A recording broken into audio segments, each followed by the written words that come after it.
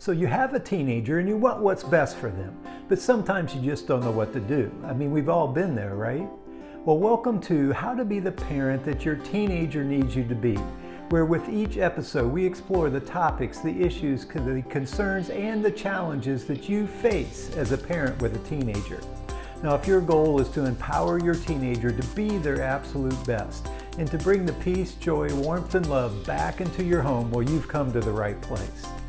Well, in this week's episode, we are going to explore the topic of how to get your teenager to open up and talk more. So let's get started.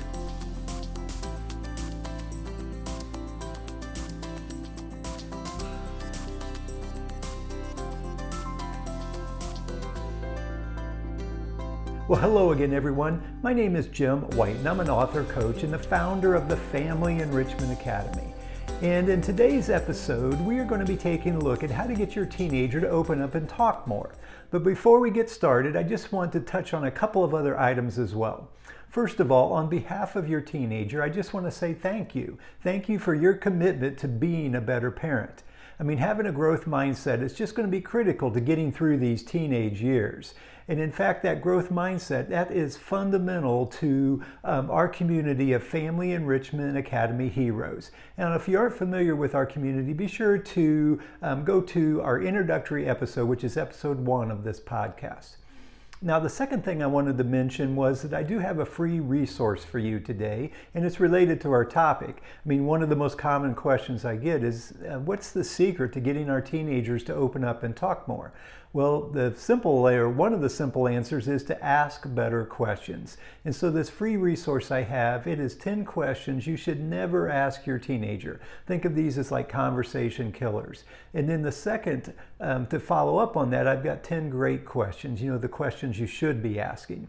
So there's a link in the show notes. Just click that link. You'll go to our website and be prompted to be able to download that free resource. So let's move back to our topic for today, which is the idea of how do we get our teenagers to open up and talk more. And this, actually, I got inspired to relive this or to bring this topic up. I've been rereading a book that I've read before, which is called Staying Connected to Your Teenager. And I was reminded of an idea that is the premise that your teenagers tend to open up and talk more late at night when they tend to let their guard down a little bit. And I've actually had some experience with this. So this is the idea or the insight I wanted to share today. First of all, I'll tell you a little bit about my experience. It was one particular story. So our youngest daughter, Isabella, has worked as a waitress at one of our local restaurants here in town. And in the summer, she would work at this restaurant. Well, a couple of summers ago, she comes home late at night after her dinner shift. It was probably 11 o'clock or so. And I just happened to be in the kitchen, which is a little bit unusual because I tend to go to bed earlier than that. I'm one of those guys that goes to bed early. But anyway, I happened to be there. We had watched a movie, my wife and I, and Bells came in. And she said, well, what are you doing up? And so I kind of gave her the little bit of a rundown. We were watching a movie. And then she said, she made this comment. She said, sometimes people can be so difficult. And when she said that, my first thought was, well, yeah, I know what you mean. And then I was going to head back up to go to sleep. But it occurred to me that maybe she wanted to talk a little bit more. And so I asked her a simple, open-ended question. I said, what do you mean by being so difficult?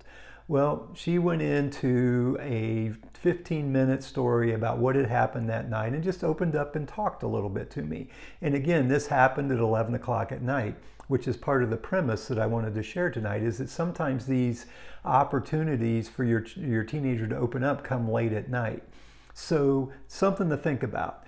And the challenge that I would like to put out there for you, think of this as your FEA Hero Challenge for the week, is to see if you can almost intentionally create one of these opportunities.